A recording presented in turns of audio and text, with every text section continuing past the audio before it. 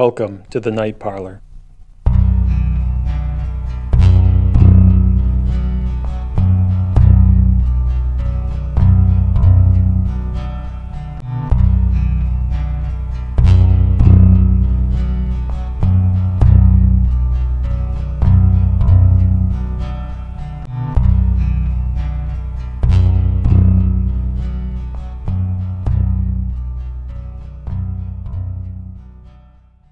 Hello, everyone, and welcome back to the Night Parlor.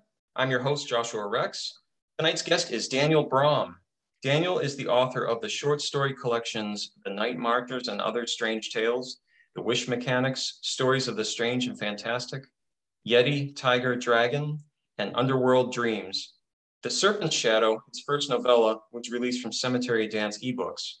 He is the editor of the Spirits Unwrapped anthology from Leafy Press, and the host and founder of the Nighttime Logic reading series in New York City, which can also be heard on the Ink Heist podcast. His work has appeared in publications ranging from Lady Churchill's Rosebud Wristlet to the Shivers 8 anthology. He can be found at bloodandstardust.wordpress.com and on Twitter at Daniel Braum. Daniel, it's a pleasure welcoming you to the Night Parlor. Thanks for joining me. Oh, it's really a pleasure to be here. Thanks for having me. Well, I'd like to start by finding out a little more about you. Tell me about yourself, your education background and working life, your writing, and how you got interested in weird fiction. Wow, quite a packed one right there. I'll take a bite at the weird fiction. I guess because I came at weird fiction kind of tangentially. I can't even pronounce it. That's one of my powers, is to not be able to pronounce things. But right, a real skill to have as someone who podcasts as well. Sure. I started writing. I got serious about writing maybe about 20 or 25 years ago. I had a background. I was coming from the creative side of comic books and music were my first dabs into sharing creativity with the world like that. And at the time, I didn't know much at all about the amazing world of just the history of genre fiction and the current, silver golden age that we're in right now.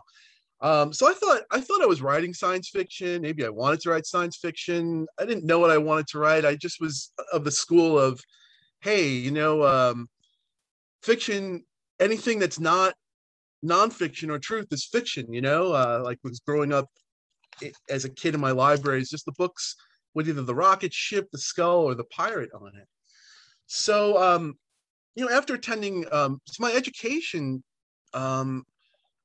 consisted of, I went to a workshop called the Clarion Writers Workshop in 2002, and that was a real gateway for me to learn just about writing and the craft, which is something I had never done before, but also was my gateway into just the world of fiction that's out there. I came at weird fiction, fast forward a couple of years when I started writing and started publishing. I didn't really feel my writing was quite square inside any of the boxes. Maybe I was too something or the other for the fantasy people, or maybe too horror for the sci-fi people, maybe too sci-fi for the horror people. But I did find a home, so to speak, with Cemetery Dance magazine, and the editors and staff there, decided, hey, you're writing this horror, and we want to publish you, and I started getting published in that magazine. And then fast forwarding it another couple of years later, I still didn't quite know. I didn't quite think my writing was a square fit with the horror. And I always come back to this one moment where I was at a convention, I believe it was a World Fantasy Convention, and there was a panel on the author Robert Aikman, and one of the panelists was the great Peter Straub. And I didn't know, I'm sort of embarrassed to say, like, I I feel like I write weird fiction and I write strange tales and I write in the lineage of these authors, but really only until very recently knew I'm hesitant to say knew what I was doing because I don't know what I'm doing, but knew of these lineages. So it was just a very specific moment where Peter Straub asked the audience. He said, "If you haven't read Robert Aikman, just go read the short story, The Swords. Go into the dealer's room, go buy a copy of the book, go read it, and welcome to your life being changed." And that's what strange tales are, and that's what weird fiction is. And I accepted the challenge. I went and I did it, and sure enough, rarely do these moments ever live up to their promise. But I did read The Swords by Robert Aikman, and after listening to Peter Straub talk about it, things clicked for me. I understood what he was talking about. I understood of that genre, that subgenre. But most importantly for me, I felt, wow, these things that I want to do, these things that I'm doing are okay, and they have a point and they have a place. And it was a big moment for me. So that was quite a lot of words in there. Hope I wasn't too wordy on that. No, that's a great explanation. And actually, I was going to go off that because I read in one of your bios that I really like this. I have to premise by saying that you don't consider your fiction to necessarily be, quote, weird or horror or anything first, that you consider it fiction. And I thought that was really interesting. And I agree with that because I think as time goes on, it's sort of like how you look at history. As I say, I can't remember the historian that said it, but that history is a story about the past. Even things we work off of primary documents, you're still creating a story, be it with some facts. However, with fiction, and whether it be literary fiction, horror fiction, whatever, it's all fiction. And I think that delineation can sometimes harm things. So I don't know. What do you think about that? I think that I love to think about it. I love to think about it. I like that being said, I'm like, oh, I'm just fiction. Oh, I hate categories. But on the other hand, like I love genre and I love the categories and I love thinking about it. Is it so I'm sort of both ways. I see how it, on the one hand, I see how it's incredibly necessary. Like this is in the business side and the marketing side and just the communication between humans side. On the other hand, yeah, I think I could see how it can trip people up. When you're alone at your keyboard and if it's making voices in your head or or if it's acting as any sort of constraint, I can see that.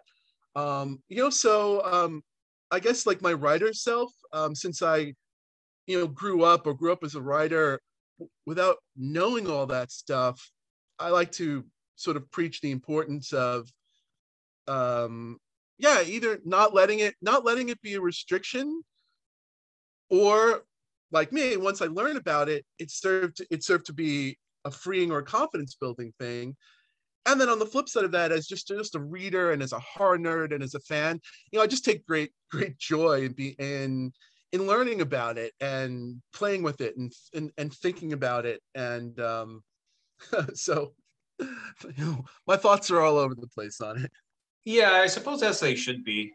It's an interesting topic. There are a lot of different theories you can go off with it. Then I want to go off what you were just talking about also with books and authors. My next question was, what are books and authors that you would consider to be central influences on your writing and your own unique voice? It sounds like Aikman is one. I'd like to ask you, what are some others? And also, has your taste in horror or genre fiction changed significantly over the years? Yeah, I definitely think it's changed. I can't. I'm when asked this question, I have to say that the two writers that really started it for me were Tanith Lee and Lucius Shepard. This is maybe back when I was a teenager. I in my local library, as a teenager does, just going to the shelves, and I pulled a copy of Dreams of Dark and Light by Tanith Lee and the Jaguar Hunter by Lucius Shepard, just off the library's shelves, not knowing anything about it other than they looked like they were attractive books, attractive covers. And those are the sort of books that did it for me. What Tanith Lee did for me is that was sort of like anything goes, and anything she taught to me and brought to. I didn't realize I was getting this lesson in me as I was reading it, but in Tanith stories, anything goes, and often within the same story. Is it fantasy? Is it science fiction? Is it horror? Are there ghosts and monsters happening? Is it in space? Are there swords? Are people changing genre, changing gender, changing this? So Tanith Lee just really, I think she's a really unhinged writer, and I think that was just a great thing to just start as a baseline with. And Lucius Shepard brought to me just such beautiful prose, and the real heartfelt stories, and his hallmark of setting.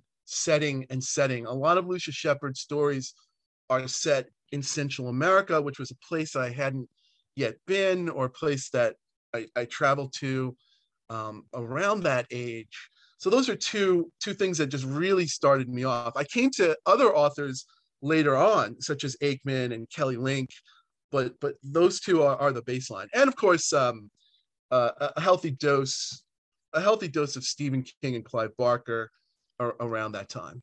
Yeah. I suppose we all have a healthy dose of those guys somewhere in there. Yeah.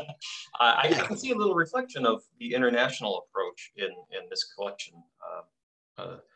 Underworld Dreams in particular. I mean, you're in the Yucatan, you're in Australia, you're in America, you're moving around. I've enjoyed that perspective, and it reminds me, Alison Littlewood also tends to write a little more globally. She's definitely can be very regional in Yorkshire, and her work is influenced by there, but there is sort of a global approach. There are themes of water in it, which I think is really important for a writer to do, to look at a completely different setting than maybe you're used to even considering.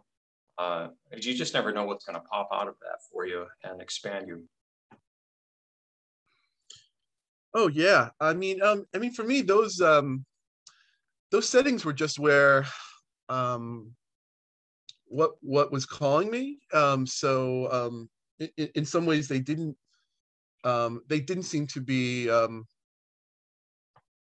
other ones that I pushed for. But yeah, I do like that as well. Of no matter where your baseline is, one of the great things we can do as authors is push ourselves to write outside of our own hallmarks, just for the fun of it, or the challenge of it. And I think there are a lot of other rewards as well that come with that. You mentioned your work as a weaving of quantum intelligence. I found that phrase intriguing. How do you define quantum intelligence, and how does it apply to your fiction? Wow. I have to admit that I think that was from a bio that one of my editors wrote for the Night Marchers. So I don't want to put you on the spot there, though. No, it's okay. If you give me a working definition of quantum intelligence, I'll take a bite at it. But I really don't know. It sounds cool. Well, I sort of interpreted it as several micro aspects of things that sort of permeate you and then coalesce together in a way that, for instance, with the title Underworld Dreams, I thought that's an interesting concept, especially with that notion that maybe these things are sort of approaching you, or occurring or coalescing in these liminal states in your subconscious that then tend to maybe come up from the underworld, as it were, or something. I don't know, that was my interpretation of quantum intelligence. I really like the phrase. Yeah, that's a wonderful definition of it. Whether it's in the Webster book or not, I think that's wonderful. I think that's a great way of voicing the kind of fiction that we write, and that I'm after as well. So yeah, especially that you hit on the word liminal there, and liminal, micro, and different things, different aspects coming together to be perhaps more than meets the eye. So all of those really resonate with me. Mhm. Well, I'd like to talk a little bit about your collection, Underworld Dreams, which came out last September, Lethe Press. In your introduction, you speak of a tradition of stories written with controlled ambiguities, another great phrase. You definitely value ambiguity in your work, more like the supernatural as a catalyst, I think I recall you writing. Yeah. Uh, would you explain what you mean by that and talk about some of the other authors, I guess, who work in this tradition? And do you happen to have any favorites among them? I guess this could be a question more specifically towards your work, and then the second part would be authors and the tradition, and favorites could be sort of an addendum to it. Oh, okay. Yeah, I guess maybe I will take it backwards though, because as I was saying about Aikman, I guess that is maybe that's the way that I would describe Aikman, or describe what reading Aikman empowered me or gave me the confidence to maybe sort of have a name or a place about what I was doing. Um, so the controlled ambiguity part, and I think controlled is perhaps the important qualifier there. One of the things I was doing was I just liked, yeah, I liked stories that made you think. Like I liked stories that could be a grounds for discussion. Like, oh, did you see this or did you see that? And I love stories where there was no right answer. Where it's like, oh, it definitely was a spaceship. Oh no. It definitely was an illusion of light. And I love it. I love stories like that where um, that is just the jumping off point for so much more. And that was just kind of what I was after as a reader. And I never was sure if that was okay. I had a voice in my head like, is that even okay to do? Is that okay to write? Um, so again, back to that moment I was talking about in your first question, when Peter Stroud pointed out the swords. Have you read the swords? I have not, no. Oh, okay. So I'll keep it spoiler free, and I'll keep it spoiler free for the audience. But there is something strange that happens in that story. A character has an unexplained encounter, an unexplained series of encounters, and it is never, ever explained, hinted to, leaning left, leaning right to the reader. So it is simply presented at face value. And what I found when you do that in fiction, it acts as that catalyst. It acts for that catalyst for the story. So when the story is no longer about I have encountered a vampire, the story is about I must get the silver bullets, I must get the cross, I must get the magic item or the item to defeat this monster. The story ceased to be about defeating or battling or whatever it would be with the supernatural, and the supernatural becomes the catalyst for the human conflicts, for the human elements in the story. I found that to be present in your story, the unfinished room. I found like at least that definition on it when I read the unfinished room. I was like, oh yeah, you know what that is. Whether you know it, you internalized it, or whether you think about it intellectually. It's just that sort of thing that's happening in your story as well, Joshua. Right, it's something that's not necessarily defined, and I think there's a really good correlation with what you just described with Nathan Ballingrud's Wild Acre, where essentially at the beginning of the story there's a werewolf attack on these men, and the rest of the story is sort of how should you say, it's watching how these characters, or watching how the protagonist reacts to what happened after that werewolf attack, and it's an illustration of his character, turned inside out, and now you're not focused necessarily on the werewolf. Now you're focused on this man and his reactions.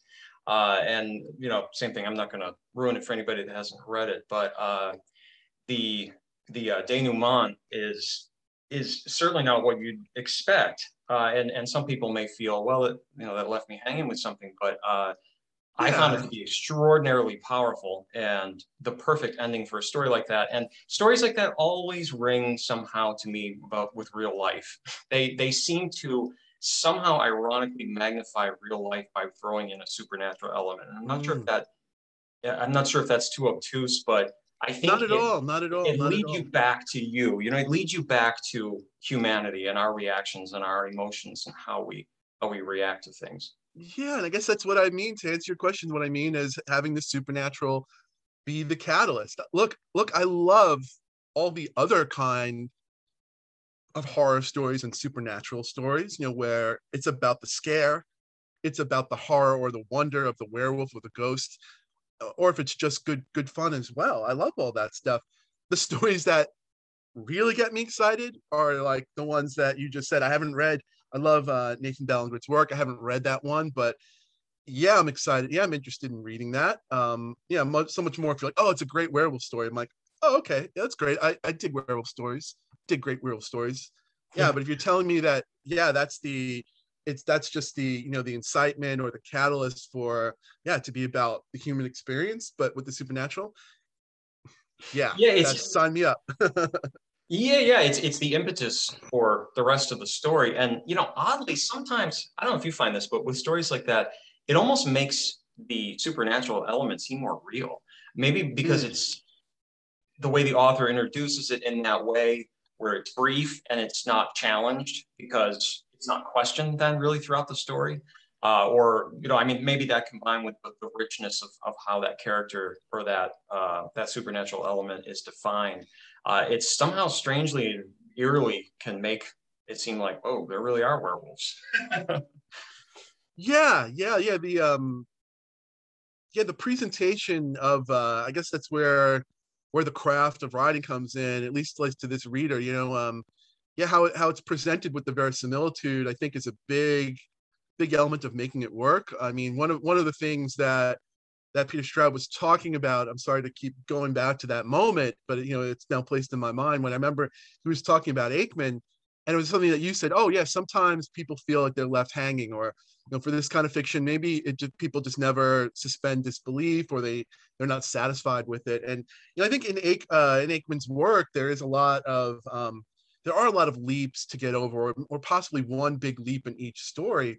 But what Stroud pointed out to that in that panel was, it was just the steadiness of the Aikman's voice, and either the working class or just the voice, the grounded voice of the narrators, that made everything else work. And when things were bonkers or unexplained, you either were with it or you weren't. And for those of us who were with it, it just seems as real as can be. Sure. Yeah, and actually, I'd like to ask you about one of your stories that utilizes this method for sure. Uh, How to Stay Afloat When Drowning, which was in Datlow's Best Horror of the Year, Volume 12, and it's also part of your Underworld Dreams. The first person present tense narration, along with the rich detail I was kind of talking about a little bit before, makes the reader, it made me feel like he's following the protagonist as he actively walks through his own memories and terror. There are some really great lines here that I'd like to quote. Here are a couple. People don't get it. They don't understand. The only thing that's real is how we treat each other. Nothing we do is going to be remembered. And the other line is, I used to believe there would always be good places left to run to. Now I'm not so sure. Determining if there are any good places left to come back to seems more important. Now, the notion of safety to me, for not only one's physical being, but their conception of the world as a happy one, is a poignant and really violently illustrated theme in this story that I found exquisite. Another line I thought that married these two notions really well was, everyone knows the real way to chum for sharks is to cut yourself from nape to navel and let your guts spill out. I thought this was a wonderful meditation on the reality that there really is no safety in life, and how we seek to entrust or cachet ourselves into others in the hope of finding solace or consolation, I guess you could say, for our own mortalities. Well, what are your thoughts on all that, Daniel? Well, first of all, thank you for just the kind analysis of that. I really appreciate it. And yeah, that's it's coincidental that you zeroed in on that one section, because I'm going to do a little reading as for the podcast after we're done with our questions, and that the small selection that I picked for tonight encompasses two of those lines in there. So yeah, I'm still sort of like, wow, he picked. We're thinking the same tonight. As the first thought. Um, yeah, yeah, those are two. Yeah, I guess the first two were the human elements that I wanted to bring out, that I wanted to make sure that these characters felt as real as can be, that said, in saying something specific to them, say something universal about all of us. And um, those were two things that I felt were real to the characters. Um, I wasn't thinking initially or about as them being about safety, but it makes perfect sense to see it analyzed that way. I was thinking about maybe what was the first quote? That was people don't get it. They don't understand. Ah, The only real thing the only thing that's real, I'm sorry, is how we treat each other. Nothing we do is going to be remembered. yeah. I mean, that's something that a notion that I believe. These stories aren't personal about me, but that is something that I wanted to infuse as something real about us in there, and as a source of the sadness of the character who says that, and the choices she eventually makes, which will become clear in the reading here. And then the second quote was that the running, less about running away and more about coming back. Was that? Yeah. The last line is determining if there are any good places left to come back to seems more important than places left to run. And maybe that's maybe a more mature, another much more quote unquote mature or time tested thought, about I don't know, about the world. I mean, I do believe that this world is a it's a beautiful place, and there are so many amazing places in there. And to have a character, a lot of the stuff that I read, a lot of the Lucia Shepherd, or a lot of some of my early work, are characters perhaps running away or perhaps hiding. And perhaps that thought is one of tempered about, well, despite all the far-flung locations, there are stories more about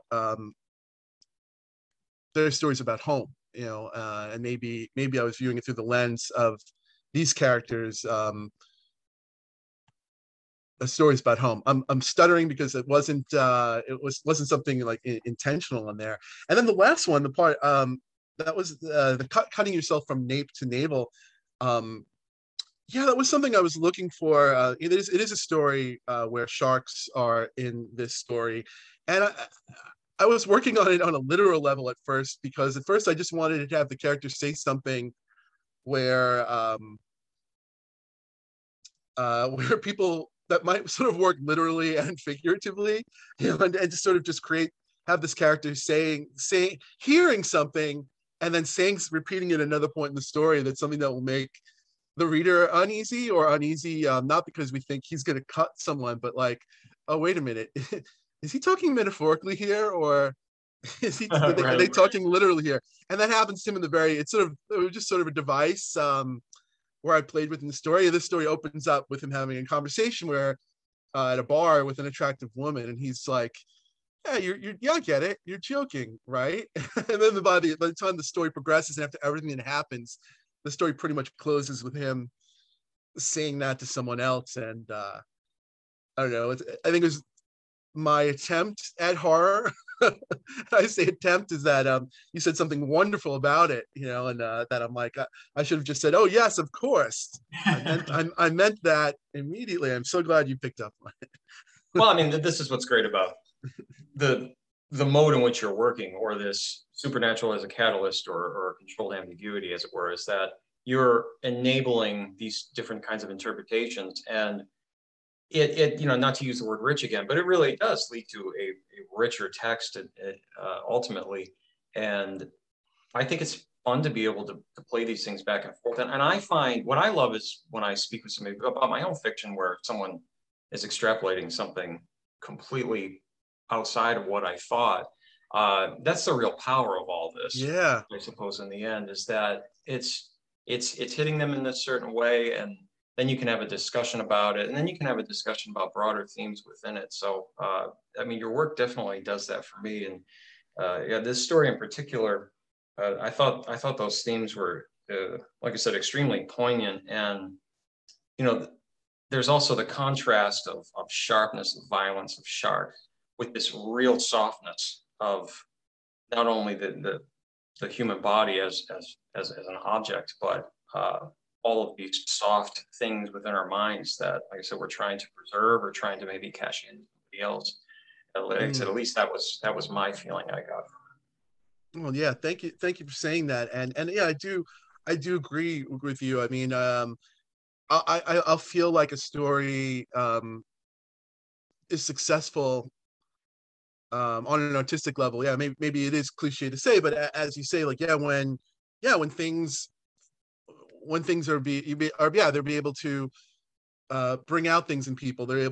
People are able to see something authentic in there that may or may not have been intended, or I think if the author is working from an authentic place and putting honest situations and honest emotions in there, that it will inspire the same in readers. So and it's I wish I could say exactly how to do it. We all know how to write our own stories, but it is it is a huge compliment, and it is gratifying to hear if a story does do that for someone. Because look, when we write in these modes, sometimes it just doesn't catch fire for people, or I've had the experience where most of the time I'd say, yeah, okay, with the unintended reaction is a wonderful thing, except that I've had some times where it's like the exact opposite reaction. I had one of the stories in Underworld Dreams where I did read from it and expected it to be chilling or horrifying, and I got laughter. And not like laughter as in like you suck, but as in like, this is hysterical. I'm like, oh, okay, yeah. Right. I didn't intend it hysterical. You can only figure out how to write humor. Yeah, I mean, writing humor is incredibly hard as well. I'm like, and often, or maybe not often, but sometimes we get the unintended humor. Yeah, absolutely. It reminds me of this performance I saw of I don't know if you remember that band from the '90s, Eels. The lead singer, he wrote this album essentially about his sister dying of cancer. Oh wow! Yeah, the whole album is themed around that, so it's a very powerful album. But there's a song called "It's a Motherfucker," and I mean, he leads off with that line, and then he gets into how hard it is to have lost his sister. But it was interesting because Eve Perry from Journey, I saw this is how you get in these YouTube.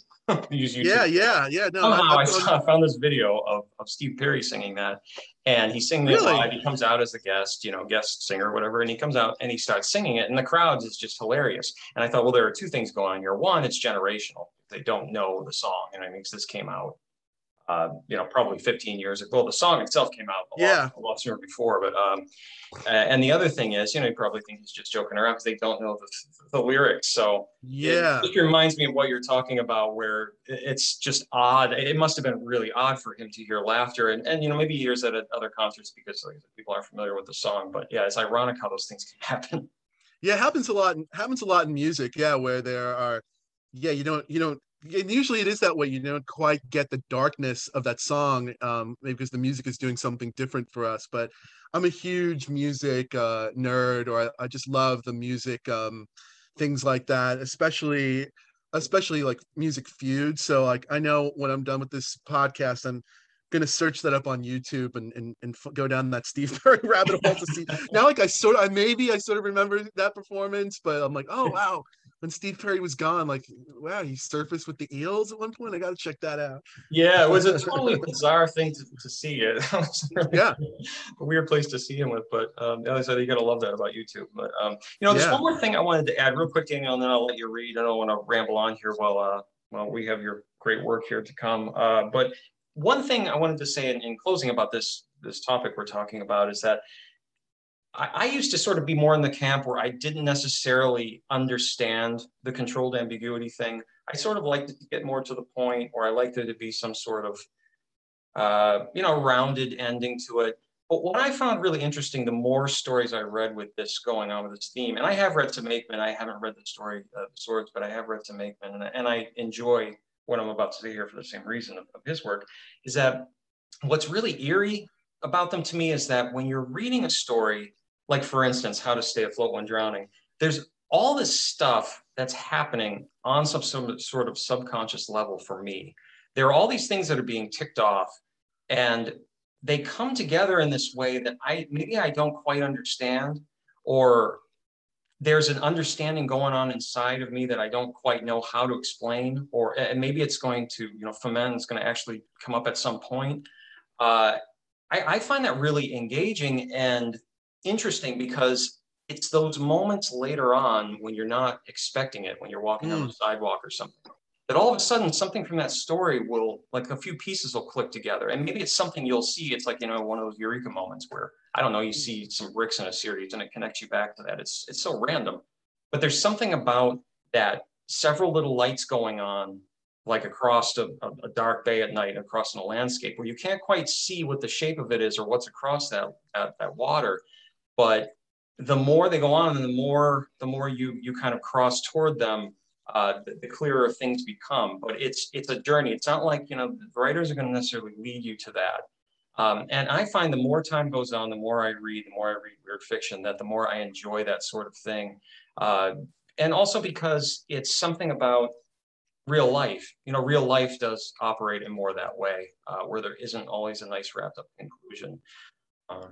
Well, I don't know if you have any thoughts about that, but that was just. Oh, I have lots of thoughts about that. Well said. I agree. I agree with everything that you said, and you said it much more concisely than I can. Look, there's nothing wrong with what you call rounded endings, which I think by that you meant like endings where they seem to come to an endpoint, not an endpoint. They have a conclusion where they feel wrapped up. One of my instructors and author, who I'm very fond of as well, Kelly Link, calls that sort of an ending, putting a bow on it. Perhaps it's like, the enemy is defeated, the aim is achieved or not achieved, and it feels like the story is over, concluded. And in our media, in our movies, we there's something to be said for that. We want a feeling of satisfaction. We want feelings of resolution. These are good things. These are things that entertain us, that we like. When an author gives us, or a story gives us, the stories that go on that don't have that, all right, so some people are going to fall right off that cliff and are going to be like, that sucks. I did not like that. I did not engage with that. That hurt me. Okay, so right, there's something to be said for that, which is why I think in the mainstream we do have that hero's journey structure, or the 3-act structure. But then there's the strange tale. Then there's the Twilight Zone. Then there's the stories that, and perhaps this is more a hallmark of more in the literary end of things, where stories don't wrap up neatly. And one of the reasons for that, or one observation on that, is like what you said. Yeah, it feels more like life. It has a verisimilitude for it. Yeah, for those of us who are after that, it could just feel more poignant. It could feel more scary, right? I mean, if, like you said, oh wow, like suddenly these werewolves are things that maybe weren't scary to me because they weren't real. Like, wow, now it's a different chill because this could be real. The way this was presented, it ticked a different thing inside me there. So yeah, I think that's I think it's one of the things that fiction can do. another author that I'm a big fan of. His name is Tim Powers. He said he wasn't talking about weird fiction in general, but he just was talking about fiction. But this quote always stayed with me. He gave a speech and he was talking about what he thinks his fiction does or what fiction could do. And, to paraphrase very quickly, he talked about a chicken farm, just this place indoors. There's no windows, no natural sunlights, where generations upon generations and generations of chickens were raised without ever seeing the sun and without ever seeing a natural predator, in this case, a hawk or a chicken hawk. And he talked about an experiment where some experimenters, they put like a fake sun or a light source and they ran on a wire across there a silhouette of a chicken hawk, and it inspired terror. The whole place erupted in just chaos.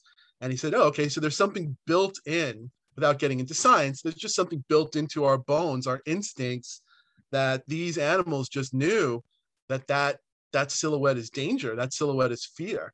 And he made some much more eloquent than I can say analogy about saying, like, that's our job as the writer, to do that on the written page. Yeah. One more thing that you said, I wanted to mention the original book where How to Stay Afloat, Where Drowning appeared in. You mentioned, like, oh yeah, when you're done with the story, you'll see the lights or you'll see the bricks, and you weren't quite describing pareidolia, but you were describing where you'll see something in there. The term pareidolia is where you look at, I think you're looking at the human face. The human mind wants to see patterns or faces. And for fans of weird fiction, Black Shuck Books put out a book called Pareidolia of Weird Fiction, and that's where the story first appeared. So that's just something to mention as well. Oh, yeah, absolutely. Well, how about if you read a little bit from that story for us? Oh, I'd be happy to. Yeah, so I'll read a little bit from How to Stay Afloat When Drowning, and this is it encompasses, I think, two of those quotes that you called out earlier on, and this is just a little self-contained notion. If you haven't read the story yet, the main character, what we know about him at this point is that he's just he's a guy who's afraid of, he does not want to leave sight of water, and yet he's on the eve of a potential fishing trip that he must go on. So this is just his little flashback, giving some insight as to why he is feeling that way. The dock where I spent so much time with Nina isn't far from here. Salt air smells the same 10 years on and isn't easily forgotten. I try to conjure the feel of her hand against mine. I'm not sure which memories are real sensations and which are just fabrications dulled by the years. Wind rustling the seagrass brings a sense of vast open stretches of sand back to me. The night bird's honking cry echoes over the water. The ocean's breeze has tousled Nina's black bob into a wild tangle, framing her sun-touched face. I can smell her last cigarette, though she swears she's quit. She leans in and rescues our melting ice cream cone with a well-timed lick, followed by a big sloppy smile that transforms her. She ceases to be the depressed soul who thinks and talks so much about art school, but never paints. I no longer see the streetwise girl running away from school, from the city, from what she calls conformity in everything. But instead, she is an ethereal, sensual, carefree being here, watching the waves and afternoon surfers with me. Me, the would-be surfer who's never stepped on a board, with the afternoon sun warming my shoulders through my t-shirt and her sticky hand around mine.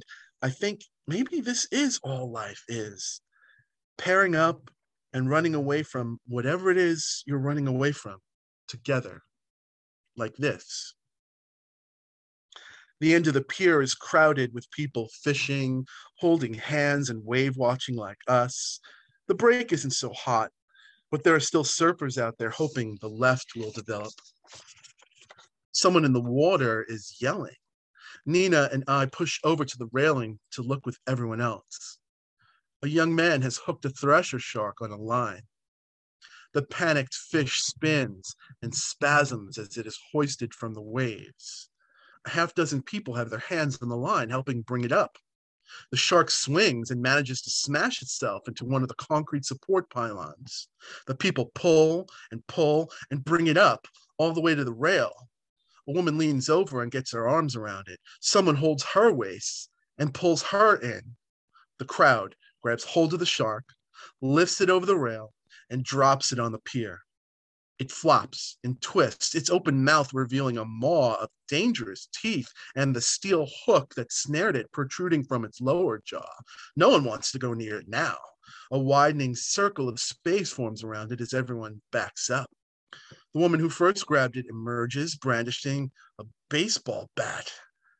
Her blow connects with the shark's side, right under its dorsal fin. It flips, landing on the steel hook, driving it deeper. The woman slams the suffocating thing again.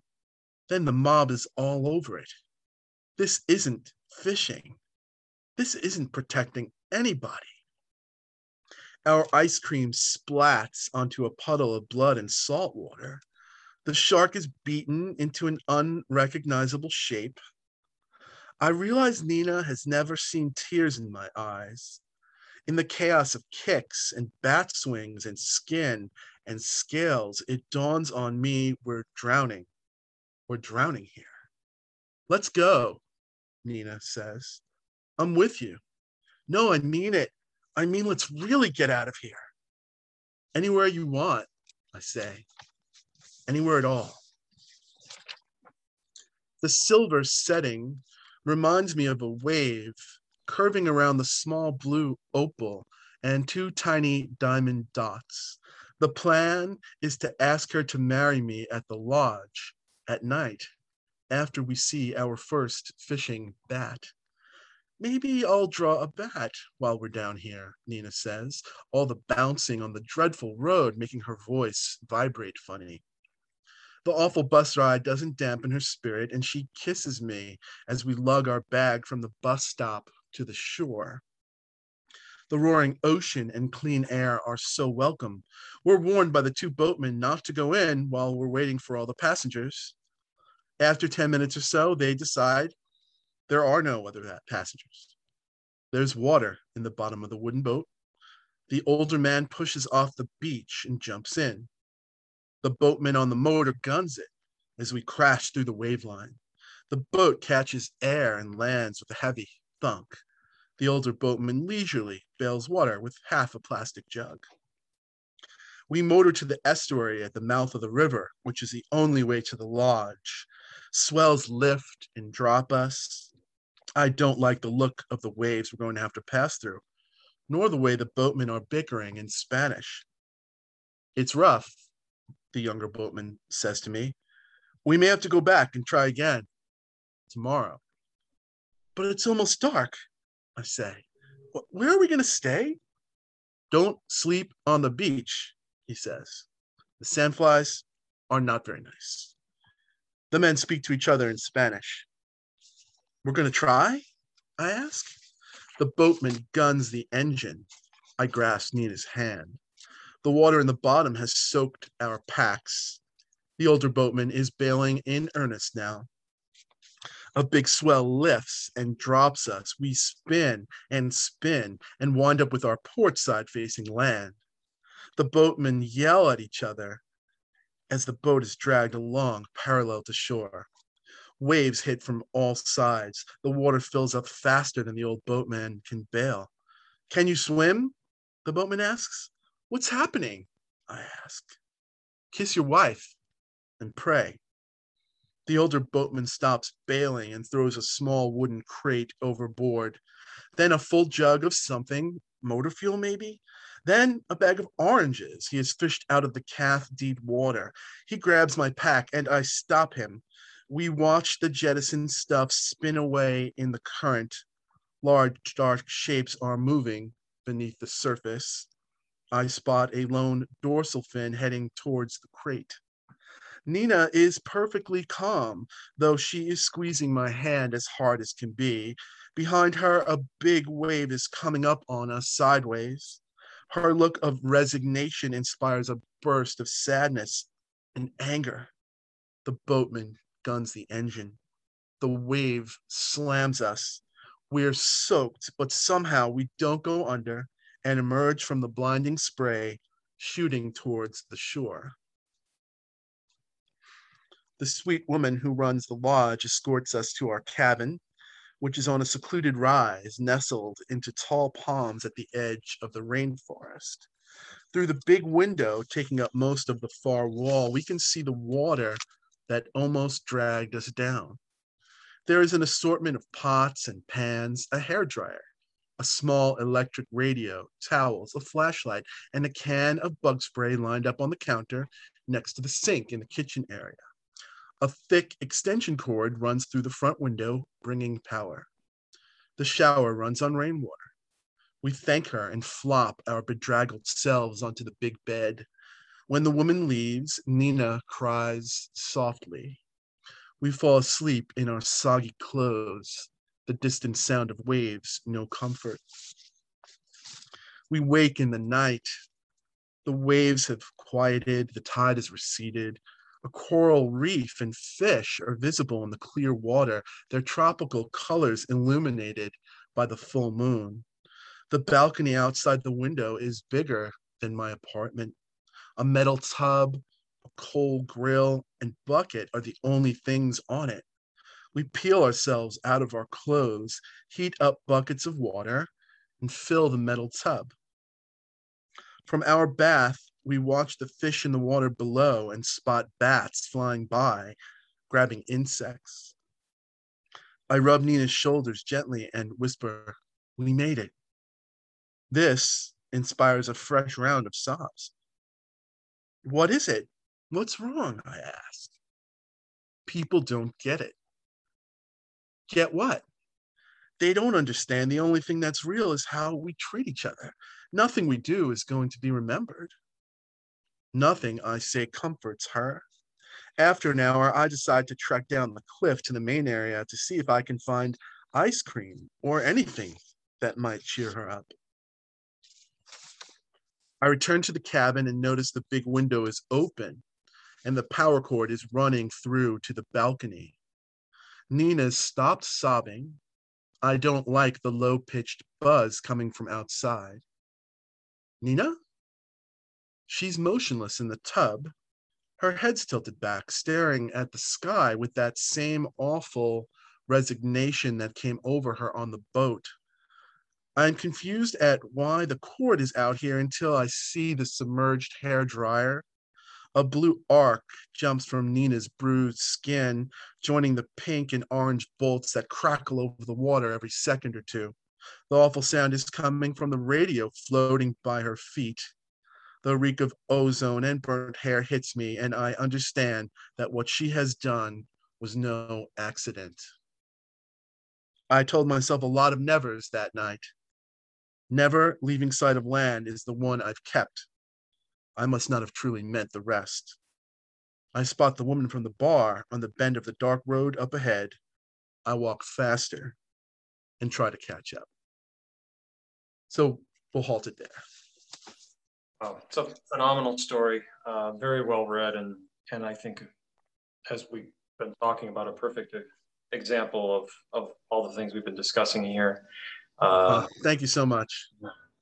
I think there's another small theme that, well, it's a pretty massive theme, but it's another thing I picked out of your story, that specific section where they're in the boat with the large dark shapes moving below the surface. It's another element of the story where it reminds you that we're always close. And I wondered during the story, as I realized, as you read what happens to Nina, if that was in her mind and the terror of that was too vast for her to live with.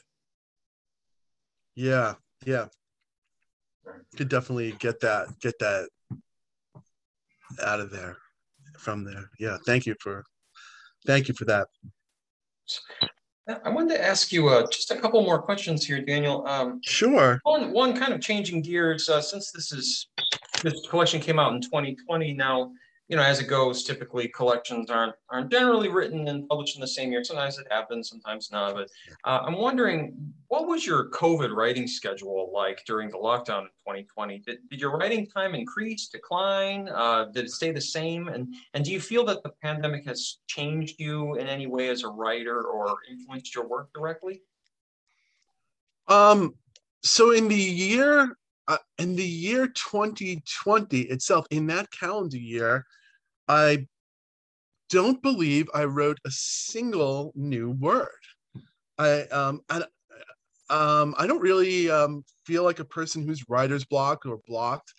I think I was. I mean, I worked on a lot of other different things during lockdown, but for whatever reason, the part of getting those words out of the ether onto the page was not happening for me. And not even like I sat to try and did it. I was just going through whatever mental traps, paths of telling myself to not even do it. I was working on edits, working on revisions, working on proposals, working on promotion, other things, but that was not happening for me. I found that lifted on believe election day was it November 6th? For whatever reason, when Biden was elected, a huge weight lifted off me, and I think things shifted. Still not sure what that means, but that's how it affected me. And then January 6th happened. Yeah. Yeah, I was not happy about that at all. But for whatever reason, I'm a very slow writer. But the pandemic is still going on. We're in a different phase. But I guess yes, maybe it's that we need hope, and maybe it was darkest before the dawn, or the 4 years of the pandemic and of some of the things happening to our country were certainly weighing on me. And I guess when I had a little bit of hope, or when things shifted, at least in my perception, I did feel energized. And already in 2021, I'm a slow writer, but I've written, submitted, in some cases even had accepted a bunch of stories already, which is an unusual pace for me. So I'll take it without having to understand it. I'll take it. Sure. Well, I guess my last question was, you kind of partly answered it there, is what's next for you? It sounds like you have some publications coming up. I'm not sure if there's anything you're able to disclose, or anything that's public out there that you want to talk about, or what. Yeah, there's a bunch of things. If given the opportunity, I'm happy that I'll be able to share. The one that's biggest on my mind right now is coming out next summer of 2022. My novel from Lev Press, Servant of the Eighth Wind, is going to be released. So that's on my mind right now. I'm finishing my final edits to get to my publisher. So I'm excited to be able to bring that story to people. There's some recurring settings and recurring characters from my 3 short story collections that people might recognize. One of them is Nathan Ben-Gurion, who, at least in Underworld Dreams, he's the character in between our Earth and their moon, sort of the supernatural investigator of sorts. So yeah, that's one project that I've been working on. I guess the other ones I'm allowed to talk about are there's a book coming out, I believe it's also in 2022. It's called The Dark Heart of the Wood. It's from Oxygen Man Press, a small press, a micro press. It's edited by Dwayne Pasiche, and that's over at Oxygen Man Press. It's a story called Where the Jaguar King Lives in the Dark Heart of the Wood. And I think there's a fundraiser, a GoFundMe, that's happening now for those who are interested in that sort of thing. So those are 2 projects that are on my mind right now. Well, that sounds wonderful. We'll very much look forward to your novel in 2022, and that collection as well. Daniel, I want to thank you so much for joining me today. This has been a really illuminating and interesting discussion. And it's a real pleasure talking to you and getting introduced to your work. So thank you for being on the Night Parlor. Oh, thank you so much for having me on the Night Parlor. It's been great talking with you. Thank you so much.